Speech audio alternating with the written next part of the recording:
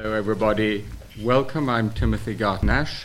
I'm delighted to be chairing this session jointly with the Middle East Center and the Free Speech Debate Project based at this college. Do have a look at our website, freespeechdebate.com, which has content about issues around free speech all over the world.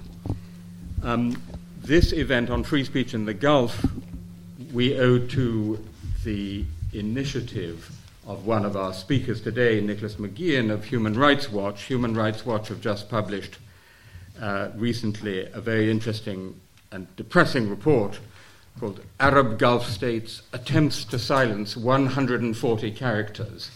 The reference to Twitter is obvious. One of them is actually interviewed, Ahmed Mansour is actually interviewed on the Free Speech Debate website before he was silenced.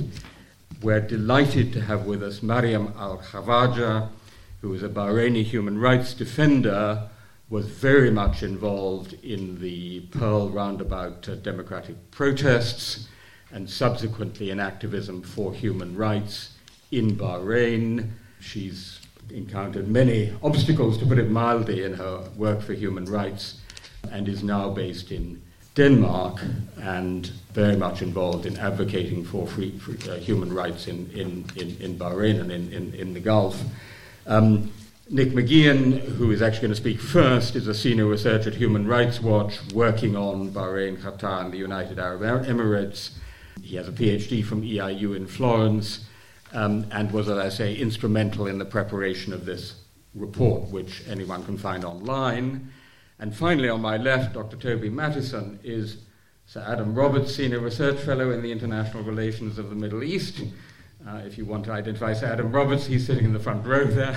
And Toby is a colleague here. We're delighted to have him with us. He's a Senior Research Fellow in the International Relations of the Middle East. He's the author of a terrific book, which I recommend to all of you, called Sectarian Gulf, Bahrain, Saudi Arabia, and the Arab Spring That Wasn't. And he's currently working on a book on the Sunni-Shia divide. We're going to go in order, so I think Nick is going to set the scene first for about 10-15 minutes, then Mariam will speak, and then Toby will respond, and then we'll throw it open for questions. So please join me in welcoming the speakers today. Tim, thank you, Eugene. Thank you, Toby, for hosting us, and thank you all for coming. We're delighted to be here. I'm sorry I'm on the panel. Some of you probably came expecting Iyad el-Baghdadi. Unfortunately, Iyad wasn't able to come due to visa problems, so you've got me instead. I'll try and fill his shoes. It's a difficult task. We brought along an article about Iyad, which is just outside from The Intercept, which I'd encourage you all to read. He's a fascinating and very courageous and very intelligent writer and activist. So, as I said, very sorry he can't be here. Also delighted to be here because I don't think as a human rights organisation we're very good at engaging with academia. I think we should do it more. I think you're a resource, your intellect, your knowledge is something that we need to draw on better in the work that we do. I'm sure you're aware of the work that we do, but let me just give you an insight into something that happened yesterday, a couple of days ago actually. I was engaged in a sort of Twitter debate with the Emirates Literary Festival, which is a book festival which is taking place in Dubai just now. I gently suggested to them that if they were going to have a talk on tolerance, that they should have a discussion in that debate about the tolerance of ideas and the tolerance of opinions. And the Twitter account for the Emirates Literary Festival retweeted me, which I was very pleased about because this hadn't ever happened. So I started to tell everyone about this retweet, and then suddenly somebody got in touch with me and said they've hastily deleted their retweet of you. And I thought, oh well, it's disappointing. I'm just very glad I took a photo of that. So I promptly posted the photo of the retweet and asked them why they had deleted it. People here are, composing outstanding research and contributing to the development of knowledge around the world. We're engaging in petty Twitter spats with book festivals. But that's not all we do. You're probably aware that we write reports. So let me explain why we wrote this report. I started working on the UAE in 2012, at the time when they were engaged in a real crackdown, post-Arab Spring crackdown. And the focus of this attack were political Islamists. And the UAE was trying very hard to describe this crackdown, to characterise it as something that was about stability and security, and to classify these people as terrorists and a threat to national security. But when you looked around at what else they were doing, when you looked at the fact that bloggers were being deported, that think tanks were being shut down, that journalists were being kicked out of the country, it became very clear that what was happening was a shutdown, repression of free expression, done under the guise of national security in such a way as to be politically palatable to the Western states which provide the Gulf states with much support. And of course, it wasn't just happening in the UAE at the time.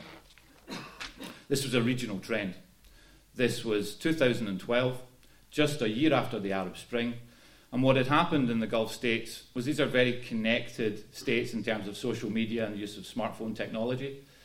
This technology coincided with the wave of popular dissent that began in North Africa and did ripple over into the Gulf states, most notably in Bahrain, which Mariam can describe a lot better than I can. Now, to the Gulf states, to the rulers of these 6 states, this was an existential threat to their rule, and it had to be quashed, and it had to be quashed quickly. The way they did this was they harmonised and they bolstered their legal systems. They spent millions in surveillance software and in the recruitment of, I think, what The Intercept described as an army of cyber warriors. That was in reference to the UAE. Why did they do this? This is really what the report is about. As Tim said, 140 characters was a nod to the Twitter, to the social media element of the age-old crackdown on free expression. In terms of the legal systems, they didn't really need to do much. I mean, they already had fairly repressive laws on the statute which they could use to imprison anybody who stepped out of line. But we had the passing of cybercrime decrees, we had the passing of anti-terror legislation. And again, these weren't exactly necessary, but what they allowed the Gulf states to do was to frame the situation as something else. So cybercrime laws are about tackling pornography online or, indecent images, but in there you've got these really harsh provisions on free expression. Anti-terror is the age-old tactic of classifying your enemies, your critics, dissidents as terrorists. So not necessary, but essential to framing the narrative that they wanted to put forward. The surveillance element of this has been fascinating, I think. If any of you have iPhones, I'm sure some of you do, back in August you probably got an update, a software update, because there was a flaw in the Apple's security system. Now, we know about this because the United Arab Emirates spent $1 million, we believe, technology experts believe, in attempting to hack the phone of the activist who Tim referred to earlier, Ahmed Mansour. Now, Ahmed Mansour was a software engineer, so he's quite a smart guy. So when he got this text, I mean, the funny thing is you spend £1 million developing the software, but you still have to get the guy to click on it. And of course, he didn't click on it. He sent it straight to the University of Toronto and said, "Can you guys check this out for me?" They checked it out, and sure enough, it was Israeli-designed state-level spyware, which led to The Intercept to refer to Ahmed Mansour as the $1 million dissident. He's a very humble guy, but I think even he's quite pleased with that one. The part of the report that we're very satisfied with, and incidentally, the report's author, Adam Kugel, is here as well today. I just assisted. I think I came up with the title. That was about it. But the 140 characters, obviously 140 people who've been subject to this crackdown. And part of that really was to try and show solidarity with these people, with people like Mariam's sister, and others in the report. And also to scotch the myth that the Gulf is a place where there is no political activism. Of course there is. I'll just end with a story about Mariam's sister, Zainab, which is my favourite story of all of these. I think it was in 2014. Zainab was in court, and she was in court to face a charge of ripping up a photo of the king, King Hamad of Bahrain. So the judge walked into the courtroom. Zainab stood up, walked towards him, pulled out another photo of the king and ripped it up again. And the judge turned on his heels with sort of cartoon steam coming out of his ears and walked out. Those are the type of people whose courage, whose activism that we wanted to publicise and to support with this report. One final note on the advocacy. We're here today. We were at LSE on Wednesday. We're going to go to Georgetown and hopefully New York University later on. It's very difficult doing advocacy on the Gulf states. They're so closely allied to the Western powers who we often go to support our work and our recommendations, that there's no traction there. So we need to look for other actors, to engage other actors on these issues, to get people interested in that. And that's why we came to Oxford today. So I'll hand over to Mariam now, I think. Thank you very much, Nick. Mariam. Thank you all for coming here tonight. I'm sure it's not always people's favorite thing to do on a Friday evening, so I do appreciate it. In Oxford it is, actually. Well, I stand corrected. So I wanted to start by giving you some background about the situation of freedom of expression in the Gulf, but especially in Bahrain. But before I do that, I wanted to say how disappointed I am that Iyad couldn't make it here today, who's not just my colleague, but also my friend, and someone who has had to go through so much to be able to get to Norway and seek refuge from the UAE. And one of the reasons that his case and the fact that he wasn't able to get a visa to get here today is so important is because censorship is also about access. A lot of times when we talk about censorship, when we talk about lack of freedom of expression, we talk about the conventional tools of silencing people, whether it's, targeting them online or imprisoning them or whatnot. But I think access is something that we don't necessarily always bring up as a tool of silencing people or stripping them of their right to freedom of expression. But it is a very important tool, and especially recently with seeing the visa bans that are happening or lack of access to places like the United States, but now also here in the UK and other spaces. And for dissidents or human rights activists not being able to come to spaces like these to speak about what's going on in their countries, that in and of itself is a form of censorship. And so I just wanted to point that out before I begin. When we're talking about the state of freedom of expression in Bahrain, obviously the situation has deteriorated a lot since 2011 and the beginning of the uprising in Bahrain. And what happened in Bahrain had a ripple effect, as Nick already mentioned, in the rest of the Gulf states. Because, as also Nick stole all of my talking points, by the way, but as Nick also mentioned, because they were so afraid that an uprising in Bahrain, especially if successful, would then lead to other uprisings in other Gulf states. This is why when we took to the streets in Bahrain and we were at the Pearl Square, we knew that we weren't fighting one government. We were fighting 6 governments. So it was the Bahraini people against the 6 monarchies of the GCC countries. And that obviously makes it a lot more of a struggle than if we were just facing the monarchy in Bahrain.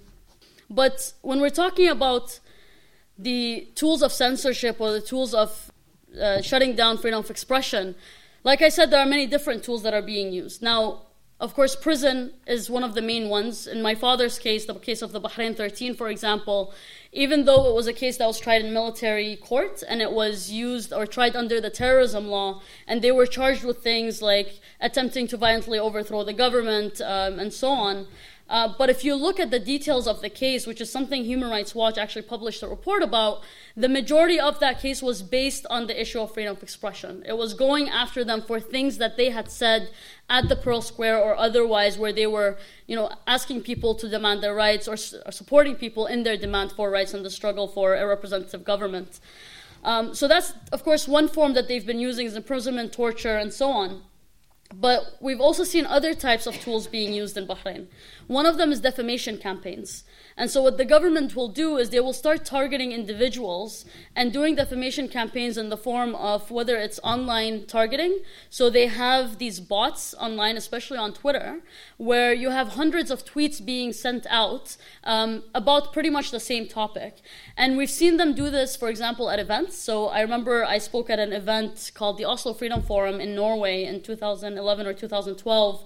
And there was a hashtag for that event. And if you clicked on the hashtag, all you would see was tens and tens of tweets saying Mariam al-Khawaja is an Iranian agent or Mariam al-Khawaja is a terrorist. And so they know, from the Bahraini government's perspective, they know that for us as activists, our strongest tool and our strongest weapon in our activism is our credibility. If our credibility is shot, our ability to do our human rights work becomes a lot less likely and a lot more limited.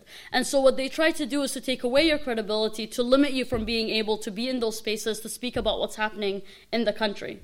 So these defamation campaigns, of course, don't only stop at the extent of social media, but they also go beyond that. So they've done television shows on Bahrain TV and otherwise, where they again try to portray us as terrorists, as, you know, anti-women's rights, anti-migrant rights, and so on. And then they'll do more targeted videos. So there's actually, my favorite one is a video online called Letters from Bahrain. And it starts with this one woman saying, "Dear Maryam, Zainab, Abdelhadi, and Nabil," so myself, my dad, my sister, and Nabil, who's our colleague. And then she starts by saying, "I will not identify myself because I am afraid that you will send your goons to attack me in my home. And so to protect myself, I won't identify who I am." But if you look at the video, it is so well done in trying to promote us as terrorists, as extremists, that if you don't know the context of Bahrain, if you don't have any background, it sounds very believable. And they spent a lot of money publishing these kinds of videos to try and take away our credibility, to limit us, and to limit our ability to have access to public spaces to speak about the situation in Bahrain. Other types of tools that we've seen is disrupting events. So other than, you know, attacking hashtags and so on, they will actually show up during events that we're doing or on panels that we're speaking, and will try to disrupt the events. And my favorite example of that one was I was testifying at the U.S. Congress a few years back with actually Nick's colleague was there, Joe Stork, as well. And as soon as I started speaking about the situation in Bahrain, there was an editor of one of the newspapers in Bahrain who flew out all the way to DC just to be at that event. And as soon as I started speaking, he stood up and started screaming that he has a picture of me with Khomeini, and that proved that I was an Iranian agent. And so they'll do that type of thing to also try to stop us from speaking out. And then, of course, something that Nick already mentioned as well is the spyware and the malware. Now, what makes the Gulf states very good at the use of spyware and malware is that they have a lot of money. They don't necessarily have the brains or the technology to develop it themselves, so they usually buy it from EU-based companies. And what they do then is they try to infect our devices with the spyware to take over the device. They can then switch on your mic and your camera and listen in on your conversations. They can videotape you in your own home, but they can also track you and see where you're going. And so they've been using that a lot to try and target activists, especially in regards to finding things out about their personal lives that they can then use on social media to try, again, to ruin their credibility both locally and internationally. We've also seen some changes that have happened since, you know, the past couple of years that have made the situation for freedom of expression much worse. Now, the two main legal methods that they have used to target activists especially, but also dissidents generally, in regards to freedom of expression are two main things. The Insulting the King law, which previously you would get 2 months up to a year imprisonment if you are seen to have insulted the king in any way or form. And unfortunately, the king of Bahrain seems to have very thin skin, which means he gets insulted by a lot of things that you can say. But what they did in the beginning of 2014 is they changed that law to being, or the sentence for that law to being minimum 2 years, maximum 7 years imprisonment sentence if you're found guilty of insulting the king. And this is something that they've been using a lot, especially against activists. As an example, myself, I have two current charges of insulting the king on Twitter, where I could get up to 14 years in prison combined. But this is also something that they've used against multiple activists. So most Bahraini human rights defenders that you meet will have at least one case where they're charged with insulting the king, whether on Twitter or offline. And the other law that they've been using is the terrorism law.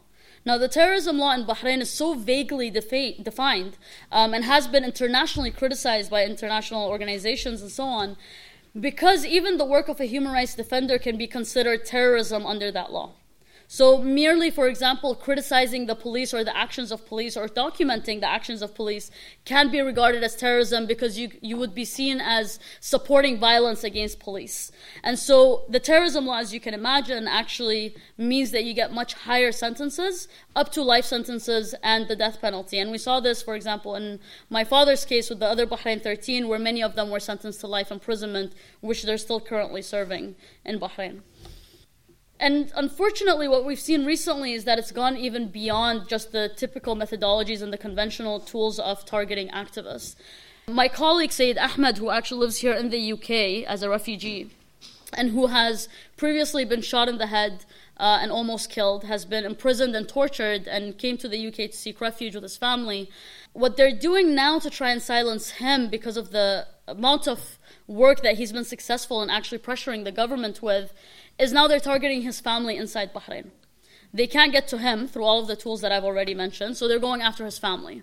And so what they've done is first they arrested his brother-in-law, who was then reportedly tortured, and he was told during that torture that this is to get back at Sayyid Ahmed for the work that he's doing. And then they arrested his mother-in-law, who's now received 30 days pending investigation, detention from the public prosecution. And you can imagine that for a lot of us as activists, if we're targeted, I mean, I've been to prison, many of my family members have been to prison, most activists I know have been to prison, and for us it's a badge of honor, and it's something that's quite expected with our field of work. But it's a completely different issue and a completely different situation to have to deal with your family members being targeted, especially when it's your mother or your mother-in-law, to know that she's being dragged from one interrogation room to another and being put in a prison cell because of the activism you're doing makes it a whole, I mean, even your reaction and your ability to cope with the situation is very different. And we're expecting that if they're successful in silencing Sayyid Ahmed by using this methodology, then they'll probably start going after all of our families that are in Bahrain to try and silence the rest of us as well. The last point that I wanted to make before I hand over is the international scope of what is happening in Bahrain.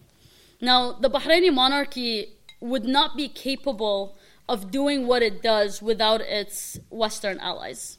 The fact that it is able to buy spyware, arms, the way that it's able to do business as usual with the United Kingdom and with the United States is one of the main reasons why the monarchy has survived until 2017. And the reason why I'm saying this is because, in 2011, 2012, I would have probably said that, the United Kingdom turns a blind eye and a deaf ear to what happens in Bahrain. Today, that would no longer be what I would say about the United Kingdom's relationship with Bahrain. On the contrary, I would say that the United Kingdom not only enables but supports the Bahraini government in doing what it does. And I say this because we have seen time and time again the United Kingdom's government doing a better PR job for the Bahraini government than the 13 PR companies that the Bahraini government employed to do PR for them internationally.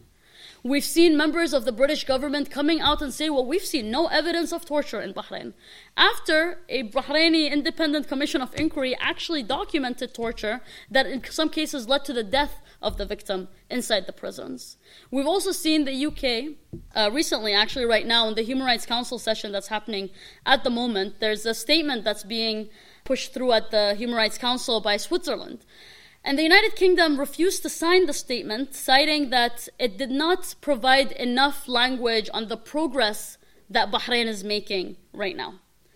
Progress that is translated on the ground of 7 people so far having been extrajudicially killed since the beginning of this year alone. In a situation where there's no longer any freedom of expression, where civil society space has pretty much been completely shut down. This is the progress that the United Kingdom thinks the Bahraini government is making. And so I think that one of our biggest obstacles for us as civil society in Bahrain has become the United Kingdom and its foreign policies. We can no longer say that, Western countries really take human rights and democracy as the cornerstone of their foreign policy. Because we've seen on the ground that their actions speak louder than their words, and what their actions say is that they're willing to support oppressive monarchies and oppressive dictatorships if it means that their economic and security business goes on as they would like it to. Thank you. Thank you very much. Toby. Thank you very much to both of you. I would like to continue, with Mariam's last point and emphasize that we're not talking here, from a position of moral superiority on these, on what's going on in the Gulf, and perhaps more than with other countries in the regions that developments in Europe, particularly in the UK and in the Gulf, are very much intertwined. So, as the two speakers have mentioned, all of the spyware and surveillance technology, for example, that has been used and that is documented in this report is what comes either from Europe to the United States or, in that case, even from Israel. And on some level, we only see in the Gulf, we see developments perhaps a bit earlier than they then become apparent in other parts of the world. There was, for example, I think a few years ago, a case where a UAE official said, well, BlackBerry, we can't, we want to have the source code for the BlackBerry because that everybody else is also looking at that, we just don't have it. And then there was a huge outcry and said, oh, the UAE are really evil because they do all of that. And then later we found out that, the Five Eyes had been doing that, since the inception of that phone, and the Gulf governments just wanted to be on level playing fields. And I think that is actually quite interesting if we look at Twitter as a kind of space that has emerged for debates, and that I think in some of the years, particularly 2011, actually was a very exciting space, not only in the Middle East but worldwide, where protests were organized, debates occurred, and now 2017 we're in a situation where the most influential and loved and hated tweeter is the President of the United States. In fact, as a long-term tweeter, I think we can say he uses Twitter very effectively, doesn't he? I mean, he does exactly what you're supposed to do, being very provocative and just, targeting. He's very good at tweeting, and that's really the problem. So we've moved from a situation where Twitter was in some ways a kind of space, deliberation, a kind of public sphere where, debates between different social groups could be held, and to a certain extent also where public opinion could be influenced and changed, to one where really in most cases governments have re-established control over this space very effectively. So I think the Gulf case is just a sharp edge of that development, which is a global development.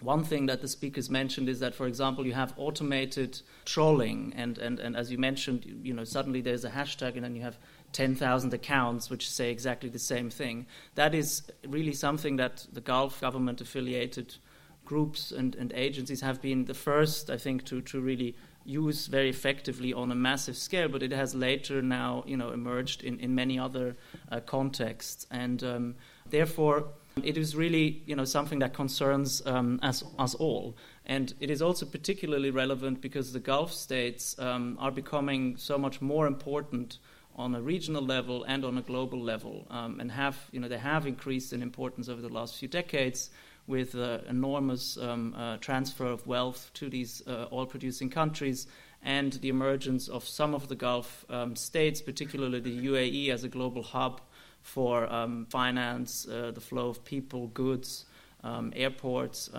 ports, and so on. And these developments will not stop. So the importance of these states will rather increase than decrease. And their influence in the region has also increased massively. And therefore, they have started to play an important role in most of the conflicts in the Middle East and in most of the countries in the Middle East, and have started to be more assertive in their foreign policy, and which in some cases has been very destructive.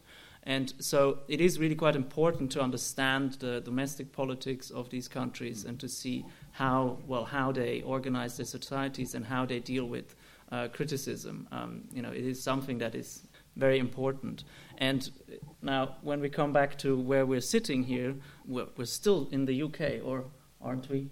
But in this strategy of the Brexiteers, Commonwealth 2.0, as we've been told this week, the Gulf states play a key role. They're the first link of the new Commonwealth that is supposed to be ruled from London, or that is supposed to help Britain leave the European Union without devastating economic crisis.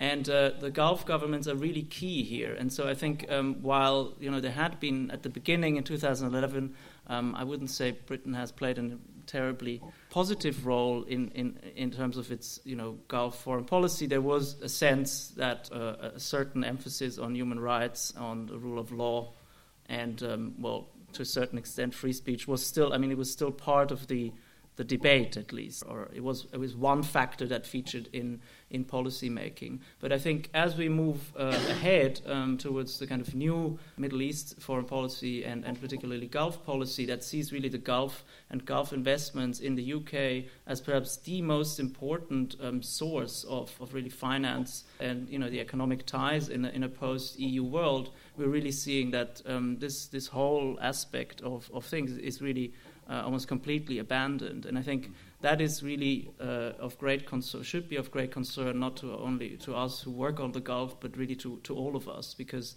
this is now something that is so intertwined also with British politics that, well, I think we cannot ignore it. So without further ado, I hand it back to you. Thank you very much, David. Well, before I throw it open, could I just pick up a couple of broader points? I mean, firstly, the one about UK foreign policy, which I think is a very important one. I'm not sure it's absolutely right to say that this follows directly from Brexit, because if you look at the policy under David Cameron and George Osborne, it was already highly commercial, so that, for example, the so-called golden era with China, Xi Jinping, meant absolutely downgrading the conversation about human rights and democracy.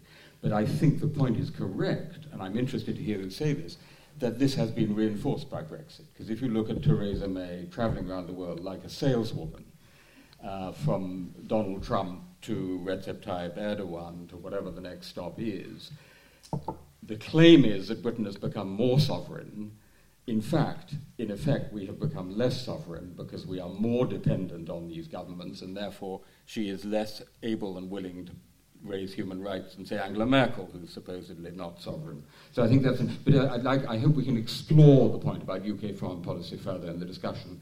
Second general comment, looking across sort of work on free speech across the world, wherever you look, the repression of free speech is justified in the name of national security and anti-terrorism.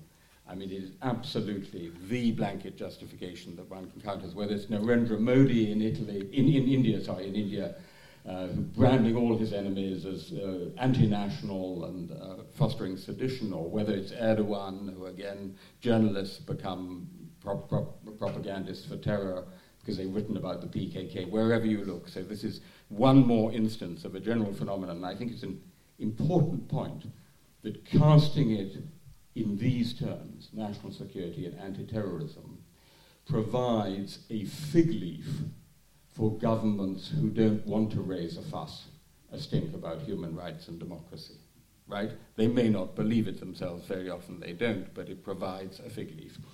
The question I wanted to pursue, and then I want to throw it open for discussion, is the one about spyware, surveillance, malware, trolling, bots. The effect of a connected world of the internet is that the whole communicative infrastructure of the public sphere, both globally and nationally, is provided on the internet and to a large degree by private companies. And what we see everywhere is private companies selling this kind of software to dictatorships. Actually, on the website, we have a very interesting interview with Moez Chakchour, the former head of the Tunisian Internet Agency. And he tells us that before the Arab Spring, under Ben Ali, they were being asked to test surveillance software from Western companies to see how well it worked. And then when they proved, proof of quality, it was working well, then they could sell it around the world. So they were actually being used for that purpose. Now you say Israeli-supplied, EU-based companies, and so on. And this is absolutely typical. So the significant actor in this, at the intersection of international relations and human rights, is these private companies. And I think an interesting question to explore is whether one could not extend the kind of dual use provisions which were developed in the context of arms control. So as you know, in the context of arms control, there was always a question of certain technologies which would be dual use. There has been some discussion of this, but I think if one were trying to, beyond naming and shaming the particular companies, which I think is a very good thing to do, I think if you were trying to think of it in terms of an international regime, I don't know if any of you on the panel have had any thoughts about that, pursuing the path of trying to get international understandings on dual use of information technology. I don't know if anyone would like to comment on that. That's actually been that's been a question that we've been working around a lot, because we know that the Bahraini government, for example, was using Finfisher and Gamma spyware, which is a German-British company, if not mistaken, to target activists in Bahrain. And we had evidence that there was a specific activist, Abdelghani Khanjar, who was targeted by the spyware, then arrested and tortured. And he was presented during interrogation with paperwork, like paper upon paper of his conversations through his phone. And so what we did is and this was when I was running the Bahrain Center for Human Rights, we launched the first OECD complaints against Finfisher and Gamma. And they tried to, of course, say that it wasn't them and they weren't actually selling spyware and so on. So we got evidence that they were, and that they were sending updates to the Bahraini government, because obviously the Bahraini monarchy is not smart enough to run that by themselves. And we won that case, and according to the OECD mechanism, they told us that the decision that they put out in that specific case was the harshest language that they've ever used in an OECD decision. But when you look at it, it's not even a slap on the wrist, because yes, it says, look, you guys were bad, don't do this again. But at the end of the day, it doesn't actually provide any kind of real accountability to the company, which we had just proved had aided and abetted in torture. And so it's very problematic when you have a mechanism which is great for calling out a company, but then there's no real accountability, then there's no real incentive for the companies to stop doing that. And so what we're doing now is we're looking at several different companies, including Hacking Team, especially because of the leaks that happened, and we know that Hacking Team was selling spyware to some of the Gulf countries as well. So we're looking at Hacking Team as well, and we're trying to see, there are a bunch of international organizations that are also working on this, and we're working with them on how do we develop mechanisms of accountability and methodologies and tools of accountability for companies that are based in the EU that are then selling technology to Gulf countries that use it for human rights violations. Really very much, a very illuminating panel. Thank you.